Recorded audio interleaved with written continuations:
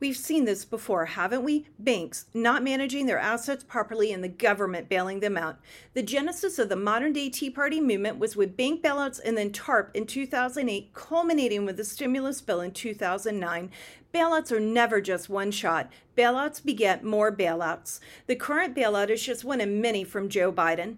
Biden has bailed out unions for the last 2 years. Biden's student loan bailouts benefit those who owe money as well as woke universities that charge enormous amounts for degrees that do not lead to good careers. His latest bailouts for Silicon Valley and Signature banks help banks as well as companies that put uninsured funds in banks. He might as well be called Bailout Biden. And mark my words, unless we speak up, more bailouts will be forthcoming.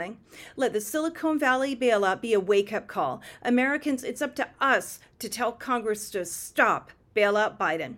This is Jenny Beth Martin, and that's my Tea Party take.